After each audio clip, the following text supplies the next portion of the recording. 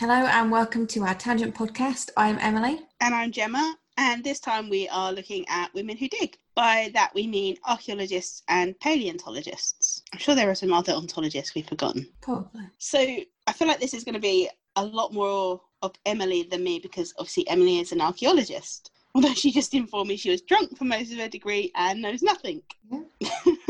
I think most people with an archaeology degree will understand where I'm coming from on that. I mean, us historians are far too sophisticated for that. Not. So with that in mind, I know you had a bit of a look at the news to find some recent stories. Have you got any to share with us? Yes, so on September the 11th, the Havering Hoard will go on display at the Museum of London Docklands. So the hoard itself is a bit of a Bronze Age mystery. It's the largest Bronze Age hoard found to date in London, and the weapons include axe heads, spear heads, fragments of swords, daggers, knives, alongside some other unusual objects that have rarely been found in the UK. In total is made up of 453 bronze objects which date between 900 and 800 BCE, and the hoard itself will form part of an exhibition. So you might ask why I'm plugging this as an exhibition. I'm hoping it's because it's going to be a Sagas trip. I mean, I would love to do a Sagas trip, but I'm not sure that's a good time for us to be trying to get to London at the minute. Oh yeah, global pandemic. Mm-hmm. Yeah, it's not ideal. But the main reason is that the museum's curator of archaeology is Kate Sumnall, and we have to support women in the heritage sector as much as possible, especially in this extremely uncertain time, which has seen museums across Britain, as well as organisations like the National Trust, begin the redundancy process. And councils are predicting a 700 billion gap in both leisure and cultural budgets for 2020/21. Pretty much every museum has made some kind of redundancy, and people are losing their jobs in every sector. But I think the heritage sector is definitely feeling the hit right now. Yeah, especially, I mean, some places are handling it better than others. I mean, the Tate are definitely getting roasted as they should. Yeah, I think people are rightly angry about organisations where, you know, the top chair people on the board are getting ridiculous amounts of money as bonuses while they're having to let go of staff. I mean, the fact that they weren't paying their staff properly to start with was already a bit of a gripe, but, you know, now it's just getting a bit silly. So sadness aside, is there anything else that's kind of exciting in the world of archaeology? Yes. So if you like to read the news, you probably will have seen that the earliest art in the British Isles has been found in Jersey. And it's dated to the Magdalenians, which is an early hunter-gatherer culture which dates from between 23,000 and 14,000 years ago. So while examples of etched Magdalenian plaquettes, which are fragments of stone, have been previously discovered in sites in France, Spain and Portugal, the engraved fragments found in Jersey represent the first evidence of artistic expression found in the British Isles and Ireland, and they seemingly predate cave art and engraved bone that's been previously found at Creswell Crags in Derbyshire, which unsurprisingly I lived near. And for me, the most interesting part of the find is that they were found in an area that was thought to be a hearth. So you can imagine these hunter-gatherers sitting, kind of having family time around the fire while carving these geometric patterns into stone. That's really cool. Yeah. It's part of the reason that I quite like archaeology. I mean, you've got your history where you learn dates and facts, but archaeology, you find things and you can like really infer what people's lives were like. Although my favourite thing is something being ritualistic. You don't know what it is. Of course it is. I guess archaeology is kind of like the tangible parts of history. Yeah. Like I did landscape history as part of my undergrad, and I really liked learning about like enclosure and what different dips and bumps in earthworks meant. Yeah. So I can see why it's exciting. I think for me, archaeology was always more enticing, or at least ancient history was always more enticing to me than modern history, because you don't really know a lot about it, and what you do know has been found from archaeology. So it's a bit like being a detective. You get all these little finds and you have to figure out what they're for and what they mean. So like things like burials, you find out what was important to a person through what's left with them and what you can kind of guess about their thoughts on afterlife. as to what's left with them, whether they think they might need it in the next life, or it's the most, most expensive thing they own, so then they're buried with it.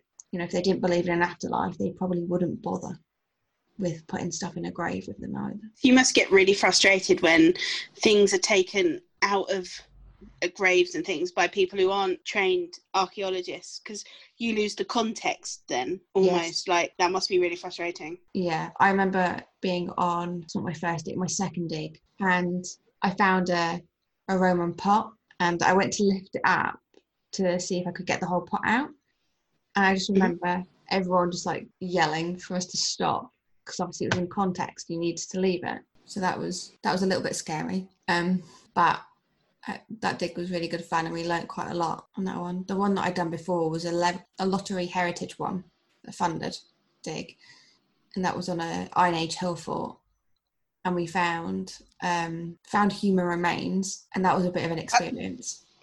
That's where I check out. See, I think archaeology is fascinating, but the second I had to touch a bone, I would be off, because that skeeves me out. I cannot deal with it. I know I've said this before, but I have this insane fear that the person the skeleton belonged to will somehow track me down. See, it doesn't really bother me too much. I mean, this person wasn't buried there.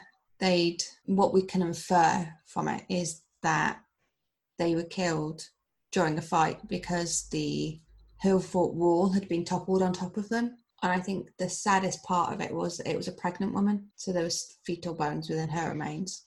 So that was probably the saddest part. But that, in finding her, she was able to be removed, and kind of treated with some respect. Whereas before she was kind of obviously just kind of thrown into a ditch during a fight. It's awful, really. Yeah. Like, as a historian, everything comes to me in books or manuscripts, and it's all neatly written down. I don't have to think about that. It's definitely more personal, I would say. Okay, so I'm not an archaeologist, and as we've heard, bones are a big part of that, but I do like an archaeology film, talking The Mummy, Indiana Jones, Tomb Raider. Is it actually like that? Please tell me you get to punch Nazis. I mean, probably not in your day-to-day work. More a hobby. More a hobby, yeah. It's not. I mean, I love those films, and I think Indiana Jones was probably the first thing that I watched before getting interested in archaeology, but it's definitely not running around temples being chased by cults, not really what happens. So you don't all wear fedoras and or booty shorts and crop tops or whatever it was Lara Croft was going for? That does not go as PPE on site. There is not a hard hat in sight. There is no high vis. Yeah, I'm not sure a high vis would really complement Lara Croft's look. No, they're very much grave robbers rather than archaeologists. I think that's probably the thing that makes me laugh the most about the Indiana Jones films, is him yelling about something belonging in a museum, but also grave robbing. If you haven't listened to our After Dark podcast on curses and relics yet, I reckon we could link a lot of that through this, because we looked at the Ark of Covenant and the Spear of Destiny, both of which sort of cropped up in more than one archaeological based movie / TV show. Like, I love Relic Hunter. Oh, I've never watched and The Librarians, both brilliant. But it's always that all these artifacts have some sort of supernatural power. Yeah. I mean, after listening to our After Dark, you can kind of understand why people thought they'd have this. Oh yeah, definitely. Yes, extra power, which is obviously played upon. So is Indiana Jones your favourite fictional archaeologist? I think so. I think him or Evie from The Mummy. And that could just be because that's Rachel Weisz, but He's an Egyptologist. She digs up bones, does she not? Yeah, but she specialises in Egypt. Oh, I told you there were some ologists we missed. I genuinely don't know. There's the one with the archaeology degree. I didn't specialise in ancient Egypt. That was another course. I always thought it's just like in together and then you just got sent to dig somewhere. No. I looked at Neolithic. I looked at Viking. I mean, I did my undergraduate dissertation on Viking boat burials. What else did I look at? Is that where you flirted with the man in the museum to get the information? Yes, it is, and it worked perfectly. Even my friend was impressed. It was brilliant. You got to do what you got to do. It was useful. Sometimes you just, you have to flirt to get information. So if you could dig anything up, right, like if you were given carte blanche to go and just dig anywhere you wanted, what would you like to try and find? Probably more boat burials, because my undergraduate dissertation looked at the Scottish Isles and whether or not you could see what part of Scandinavia Vikings had come from and settled out through different boat burials. But at the time I was doing my undergraduate dissertation, there wasn't quite enough evidence. Whereas now I think, 5-6 years on, there might be more information now. I mean, there's more information all the time. And boat burials are just really interesting to look at in general. Okay, maybe I've watched too many movies, but didn't the Vikings put people in the boats then set them on fire? Is that a myth? Like the pointy helmets? I mean, they might have, but they also buried them inside the boats. Was that only Vikings of status? From what you can find inside them, yes. Because if you imagine that they'd probably been buried in a boat that they own. To own a boat would be very expensive. It's like the Sutton Hoo is a boat burial, but that's an Anglo-Saxon boat burial, and they think that was a king. One of the boat burials that I looked at was for a Viking princess, they say it's a princess, but she was also, outfitted like a warrior. So she's one of those. That's really cool. Yeah, she's one of those ones of, was she a shield maiden kind of question. I think if I was going to go try and find something, maybe just because we've looked at pirates recently, I'm fascinated by underwater archaeology at the minute. There's this program on, I think it's on Disney Plus, about they drain the ocean. I think that's what it is called. Obviously they don't really drain it. And then they can tell from how the ship is, what position it's in, how it's sunk and things like that. Oh, yeah, stuff like that's really interesting. I mean, I got Disney Plus to watch Star Wars, but I'm not going to lie, I've watched a lot of documentaries on there. You probably have watched the one on Atlantis. I find that I may have done. Really interesting as well, because obviously that's underwater archaeology. Find, missing things, like missing places. And, isn't there somewhere in Alexandria where they found parts of the port there that sunk into the sea? I find it really interesting, but I'm not big on diving, so I don't think that's kind of nixed it for me in that way. And they did some diving in the Caribbean, not on that show, on something else I watched, and they found these pirate ships, and for a long time they couldn't work out why they were at the angle they were at. Yeah. And then they had a guy who was ex-military or ex-navy, and he was like, what they've done is they've sunk them deliberately and made a barrier, like a blockade. Yeah. Because the water would have been shallow and nothing else would have been able to get in or out. And I was like, wow, that's really clever. That is pretty clever. So yeah, I mean, pirate treasure would be kind of cool to find. True. And I recommended this year, and it wouldn't be a tangent podcast if we didn't somehow mention Star Wars. It's true. Would it? It's become a thing. So I think we mentioned Star Wars daily. If it's not mentioned, it's a GIF. Oh yeah, you are good at GIFs. There's a Star Wars comic with an archaeologist, which I'm dying to read. Oh, that's my plan for the weekend. That's the one that you told me about. Dr. Aphra. Yeah, archaeology in Star Wars. I figured you'd enjoy it. Exactly. I mean, archaeology in Doctor Who with Dr. River Song. Yeah, and that was my point. It's amazing how archaeology shows up. Like, the last thing I expected was to find an archaeologist in Star Wars. I mean, it makes sense because I guess in a couple of the books they have people who collect relics from the Empire. So I guess it makes sense. But it's amazing how archaeology has worked its way into things like Star Wars and Doctor Who. And wasn't there a mention of archaeology in Star Trek? Probably. It seems like it's that wanting to know more about ancient civilizations that will kind of filters into everything, really, doesn't it? So we assume that every other possible race would also want to do that. Yeah, definitely.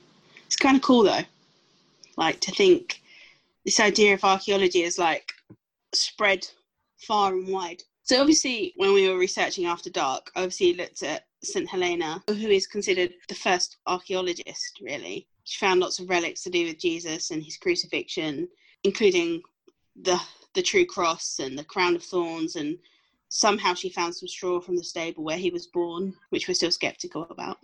I'm very sceptical about. I mean, she found a crown of thorns. I mean, really. I can just about believe that maybe she found a cross. 3, technically. But when stuff's been buried, it decomposes. So Yeah, but they're kind of magic because of Jesus. Sure. Just be glad she didn't find the holy foreskin. Oh, no one needed to find that.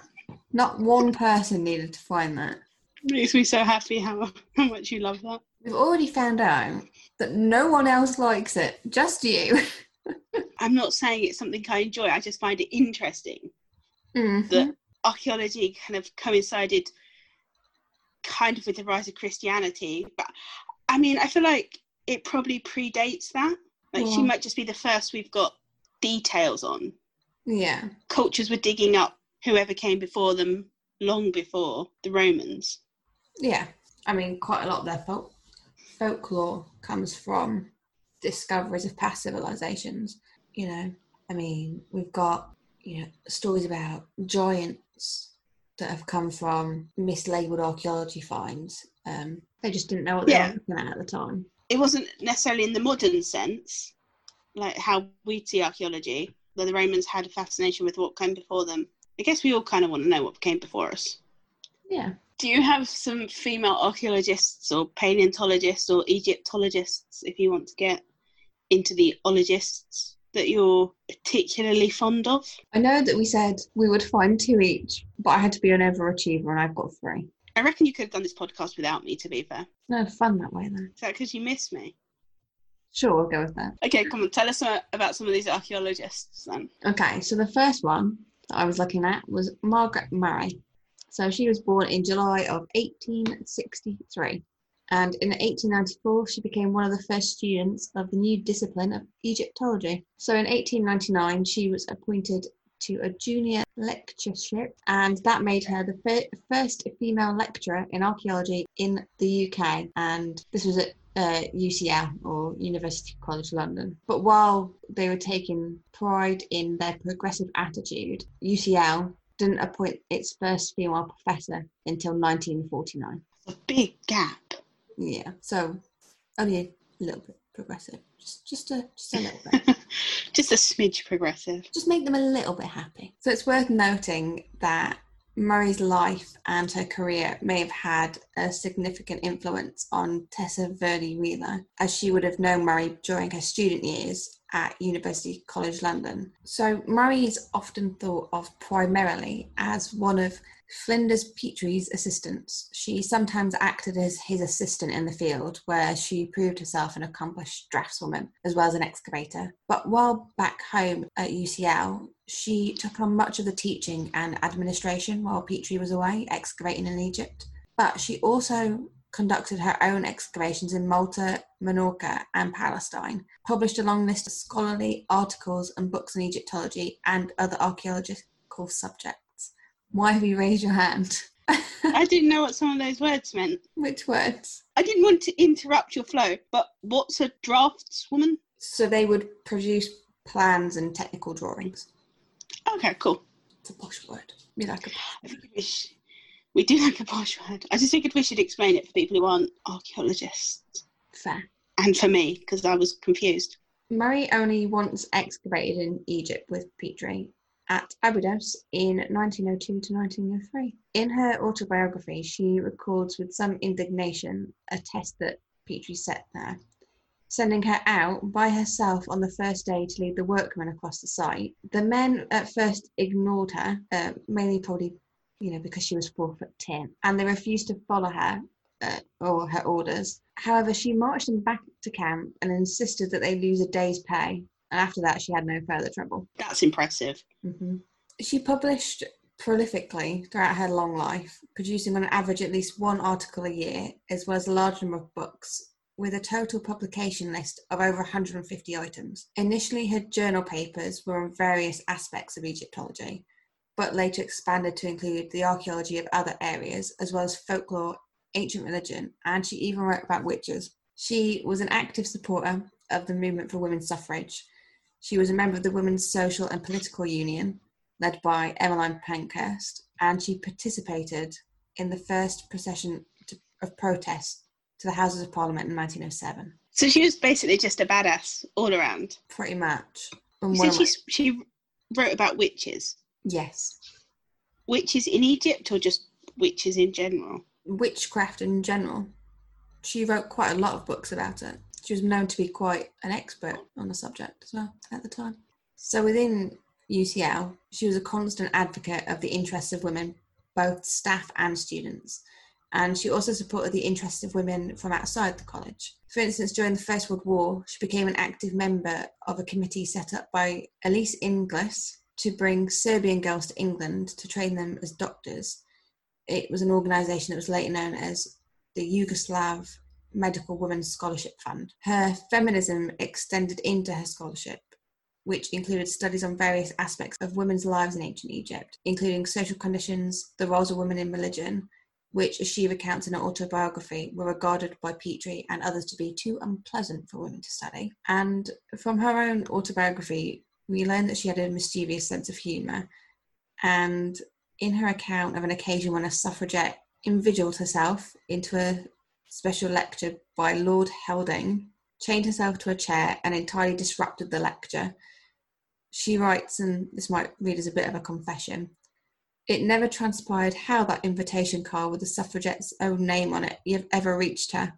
It only shows that young males, even though brilliantly clever, should not pit their wits against an organisation run by women." In 1935, she retired as assistant professor of Egyptology. I mean, she just sounds cool. Yeah, very much was all for women's rights. I just love that men didn't think that a woman should be looking at a woman's role in ancient Egypt. It was unpleasant. I rolled my eyes so hard at that, I think I broke them. I can just imagine her little sneaky smile. She's writing down a suffragette's name to send it on to her so she could get in. Yes. See, that's who we need an archaeological film on. Definitely.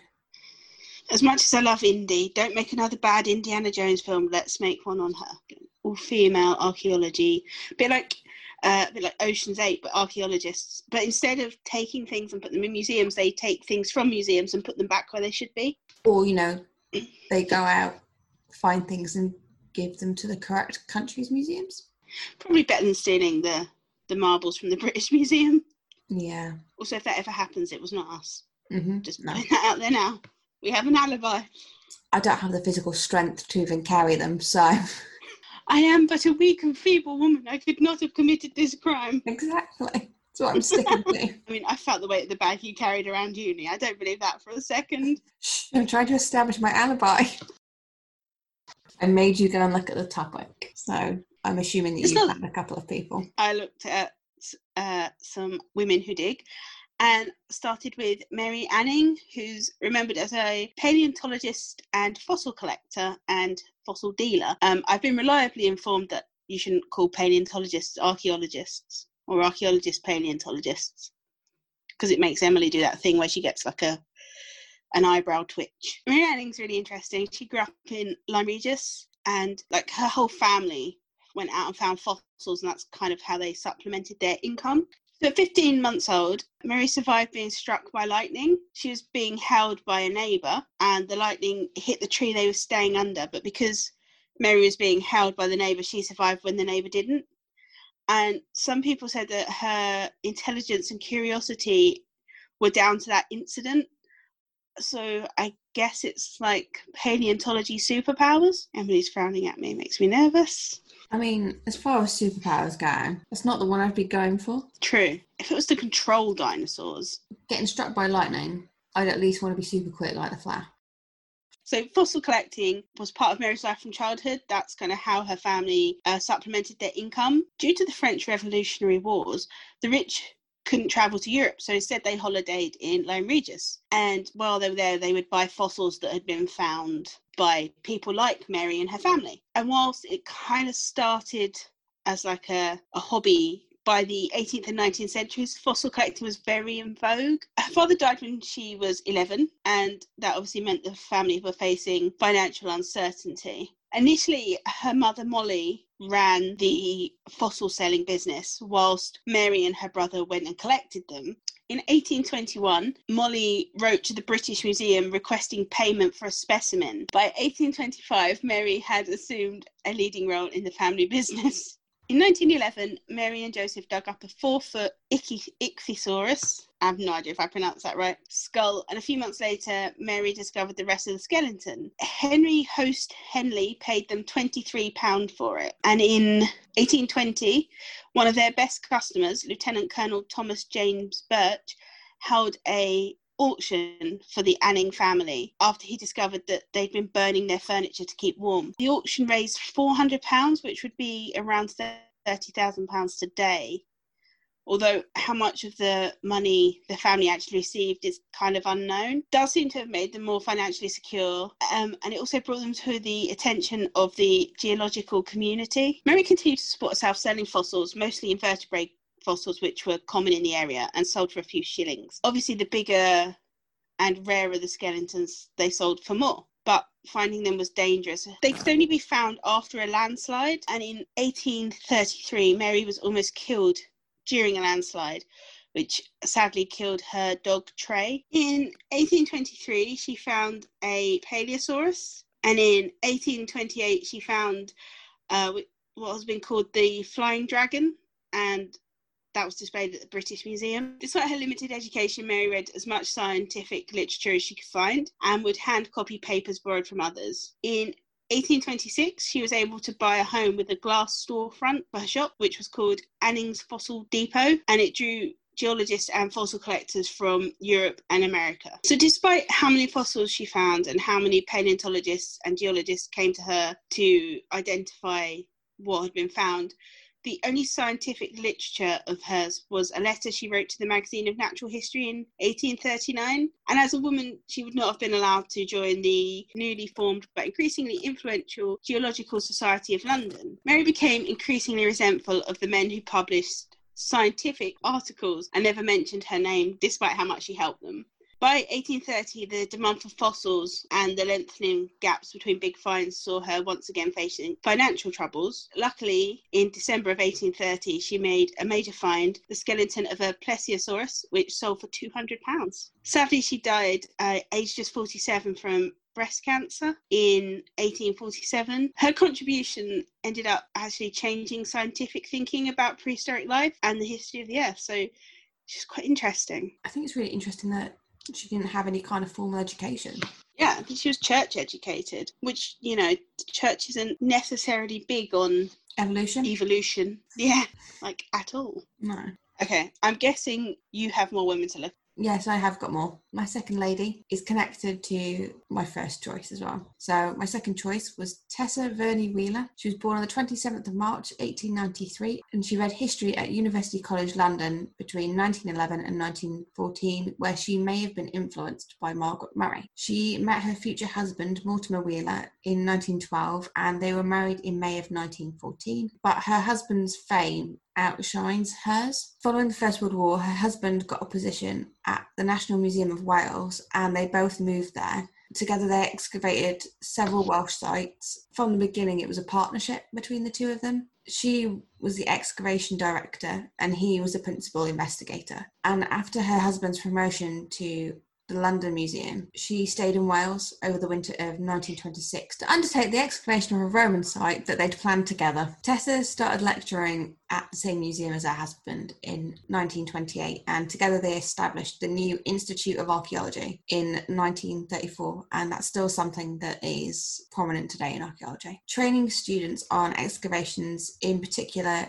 Verulamium and Maiden Castle, may be her greatest legacy. She instilled in a generation of future archaeologists the careful, controlled approach to excavation that she developed alongside her husband, and it would later be known as the Wheeler-Kenyon method. So the technique draws its origins from Mortimer Wheeler's work, and it was later refined by Kathleen Kenyon, but it has issues when it's used on a large site and causes issue with site stratigraphy. Wait. What was that word and what does it mean? So the stratigraphy, I hated stratigraphy. I hated it. But it's basically talking about the layers of what you find and how different things can cause layers to fall in one another and how you figure that out.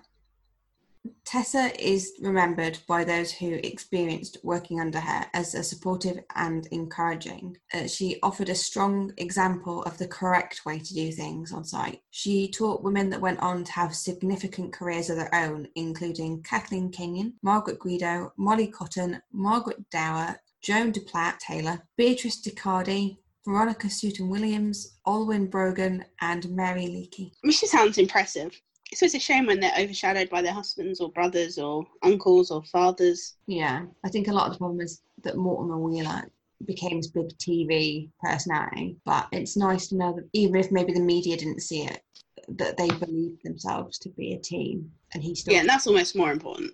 Yeah, exactly. I mean, Dame Kathleen Kenyon, to give her full name, is actually the second woman I looked at in depth, as if we planned it. I mean, we didn't. No.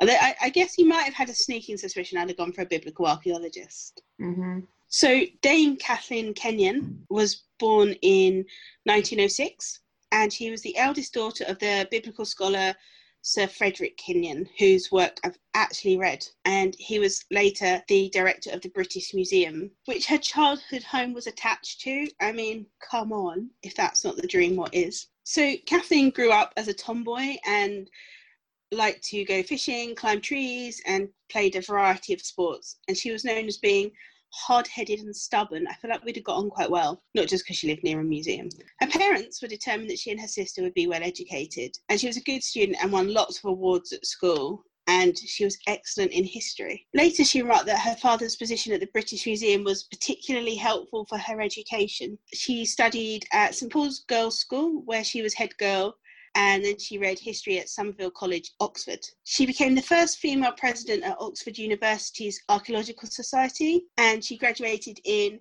1929 and began her career in archaeology. Her first role was as an assistant and photographer on the 1912 expedition in southern Rhodesia run by Dr. Gertrude Canto Thompson. She then worked excavation of a Roman British town from 1930 to 1935, which was run by Sir Mortimer and Tessa Wheeler, who Emily just looked at. And when Mortimer and Tessa left, Kathleen was in charge. She uncovered a Roman theatre, which is the only one of its kind in Britain. She also spent parts of 1931 to 1934 as a member of the Crowfoot expedition to Samaria, which was her first work in Palestine. From 1935 to 1948, she worked on a number of sites in Britain, also became involved in matters of administration and organisation, involved with the Wheelers' 1937 establishment of the University of London Institute of Archaeology, for which she was secretary from 1935 to 1948, and then acting director from 1942 to 1946. She was credited with holding the institute together during the war years, largely by force of personality, which is an amazing quote. In 1948 to 1949, and again in 1951, the excavation of the Phoenician and Roman site at Sabratha in what is now Libya. In 1948, she began a 7-year tenure as the treasurer of the Palestine Exploration Fund, an organisation which remained involved with throughout her life. In 1951, she became the director of the British School of Archaeology in Jerusalem, a position in which her organisational gifts were again utilised to good effect. The school was officially founded in 1919, but languishing from a lack of funding until 1951, and then it came to a new prominence under her directorship. She worked on several important sites across Europe, but it was an excavation in Tel Sultan, which was Jericho, in the 1950s that established her as one of the foremost archaeologists in the field. The fact that an important biblical story was attached to Jericho made it an obvious choice for the pioneering of archaeology in Palestine to test the usefulness of the new discipline in supporting the biblical version of history. Work on the site, which began in the 1930s, uncovered collapsed walls and evidence of fire. These walls were identified as those of the biblical period, and Jericho became a touchstone for the movement to use archaeology to support the history contained in the Bible. By the time Kathleen arrived, much of the work had been done to the Near East, which sought to revise the theories which had been established in the 30s. The most surprising discovery at Jericho, however, was evidence of extensive domestic architecture dating back to the 7th millennium BCE. Carbon-14 testing yielded a date of roughly 6,800 BCE for the earliest Neolithic occupation of Jericho, making it the oldest known community in the world. The discoveries at Jericho led to a new understanding of the importance of urbanization to early civilizations in the Near Eastern region. In 1962, Kathleen was made principal of St Hugh's College, Oxford, from which she retired in 1973. From 1974, she was the honorary vice president of the Chester Archaeological Society, and Max Mallowan recalls from their time together at the Institute of Archaeology, quote, "Woe betide those who opposed her or were not of the same mind," end quote. She just sounds fantastic. And I also read a story that people were frightened of the ginormous dogs she would have roaming around with her. I mean, that's one way to end an argument. Just ginormous dogs. I mean, it worked for Sansa in Game of Thrones. Exactly. I find biblical archaeology fascinating. I very much believe that Jesus was probably an actual person, and, you know, a lot of events that happen in the Bible can be traced back to actual events. Don't believe the religious aspect of it. I believe he was probably a preacher, because there were a lot of people like that preaching a lot of different religions at the time. It was normal, but I don't necessarily think that all the magical aspects of religion happened. You don't believe he turned water into wine then? No. I agree that that's kind of like why I really like biblical archaeology. Again, to Disney Plus, there's a program called Uncovering Secrets of the Bible or something like that. I can't remember the exact title. And they can trace different archaeological events. That's fascinating to find that, like, walls coming down could have been an earthquake or a fire, which would have been quite common if people lived in wooden huts and things. Yeah. It's fascinating, really. So I know you're an overachiever. This is your field of expertise. Do you have somebody else to tell us about? I do. And we're going a little bit more modern with this one. So Teresa Singleton was born in 1952, and she's a former museum curator at the Smithsonian and the South Carolina State Museum, and an associate professor at Syracuse University, where she was teaching anthropology and historical archaeology. And her interests, according to her little blurb that she wrote about herself, include historical archaeology, African diasporas, museums, North America and the Caribbean. And in 1980, she became the first Black woman to earn a doctorate in the field of historical archaeology and African American history and culture from the University of Florida. For her lifetime contributions to the field, she was awarded the Society of Historical Archaeology J.C. Harrington Award in 2014, and even to this day, she's the only Black person to have that honour. So throughout her career as an archaeologist, she's combined her research interests with developing museum collections, exhibitions, lectures, workshops and publications. In 1994, she and Elizabeth Scott broke new ground with the founding of the Society of Historical Archaeology Gender and Minority Affairs Committee. And several years later, African American archaeologist Maria Franklin published on the lack of racial diversity in the field and archaeology's effect on the African diaspora. Today, Teresa has published lots of work in books, journals, edited volumes that address the history of African Americans, and earlier this year she wrote about the use of former plantation homes as wedding venues, and I'd never really in depth thought about that as a problem. And it really hit home to me that when she was growing up, she was told that people like her couldn't even visit the gardens of these places. She would have been 3 when Rosa Parks was arrested, and the Civil Rights Act wasn't signed until 1964. I mean, she sounds amazing. Yeah, definitely. Her work looks really interesting as well. But she's still alive? Yeah, still going. That's so cool. But yeah, when I was reading this article, I think it's from January, they were talking about people using plantation homes as wedding venues. I mean, I can understand why people would market that as a wedding venue. Yeah. You know, I imagine they're quite beautiful, but, you know, you don't think about the links that those places have to slavery. And I think you can almost transfer that over here to stately homes that people use for wedding venues. I mean, you know, how was that stately home built? I mean, yeah, you want to have your wedding in a really beautiful setting, but actually, how was that place that you've gone to built? Was it built on slave trade? You know, was it built by East India Company? Yeah, it gets a bit icky, doesn't it, the more you look at it? I wonder if that's an indictment on us. We're kind of detached from it. I think we do. I think we see it as a pretty building and don't really think about the actual history. I know kind of we looked at it as, especially in our MA, how many people go and visit these stately homes and really actually think about how the money was made. You don't think about it, do you? You just think, ooh, pretty. Definitely left me with food for thought. So I wanted to share. Yeah, that's the trouble though, isn't it? I think like you almost don't want to look too deeply, because then something you enjoy gets tainted. Yeah, I mean, I've definitely found that with the British Museum. I grew up and my dream job was having a job at the British Museum. And, you know, now I've learned, you know, I've gone through my education, and it actually makes me feel a bit icky, especially considering the fact that they're not really addressing the issue. Fine if a museum addresses the issue, fine, but they're just blatantly not. Yeah, it's definitely one of those things you need to just put your hands up and say, yeah, okay, this is an issue. This is what we're going to do about it. I guess the trouble with somewhere like the British Museum is if they gave one thing back, they'd have to give a lot back. They would have to give a lot back, but also, you know, that's where having your provenance of your items comes in, because some things may have legally been bought from other countries, or the countries don't exist anymore. So then obviously that then gets a little bit grey area as to who it actually belongs to. You know, arguing it's a bit like work, really, does it? Because let's look at the marbles. I mean, technically that might not even be a legal acquisition.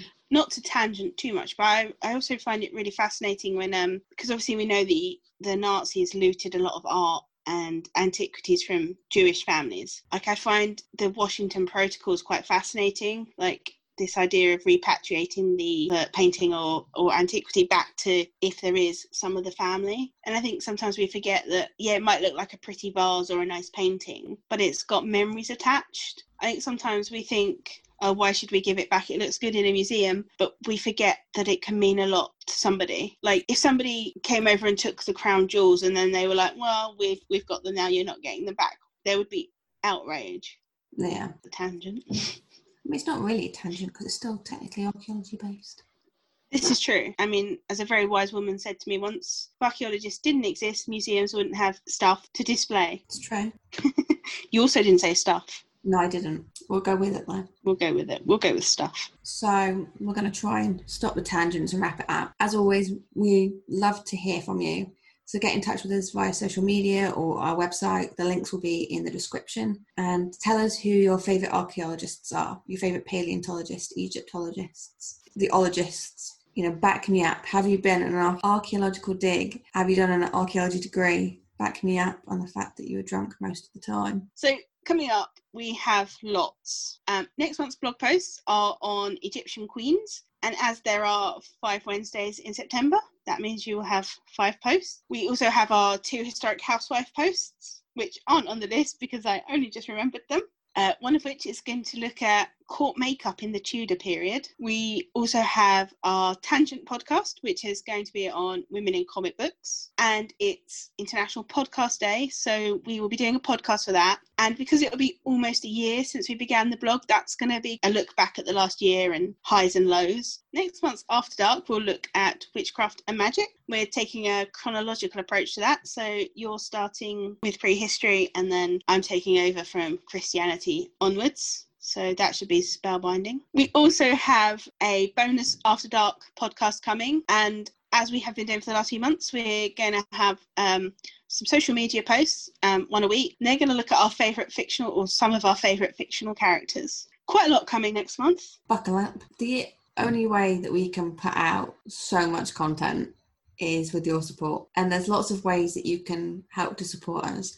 You can like our posts, share them, and tell others about us. And if you're able to, you can support us on Patreon. And we recently made it even more affordable with a £1 monthly donation that'll help us pay for our tea and book habits. It's kind of like a tip jar. So as always on our Tangent podcasts, we're going to end it with a quote. And this time I got to pick. And I, of course, went with Indiana Jones. And the quote that always made me laugh when I started to study archaeology. And it's, "We do not follow maps to bury treasure, and X never, ever marks a spot." Until next time, make sure to take care of yourselves and each other.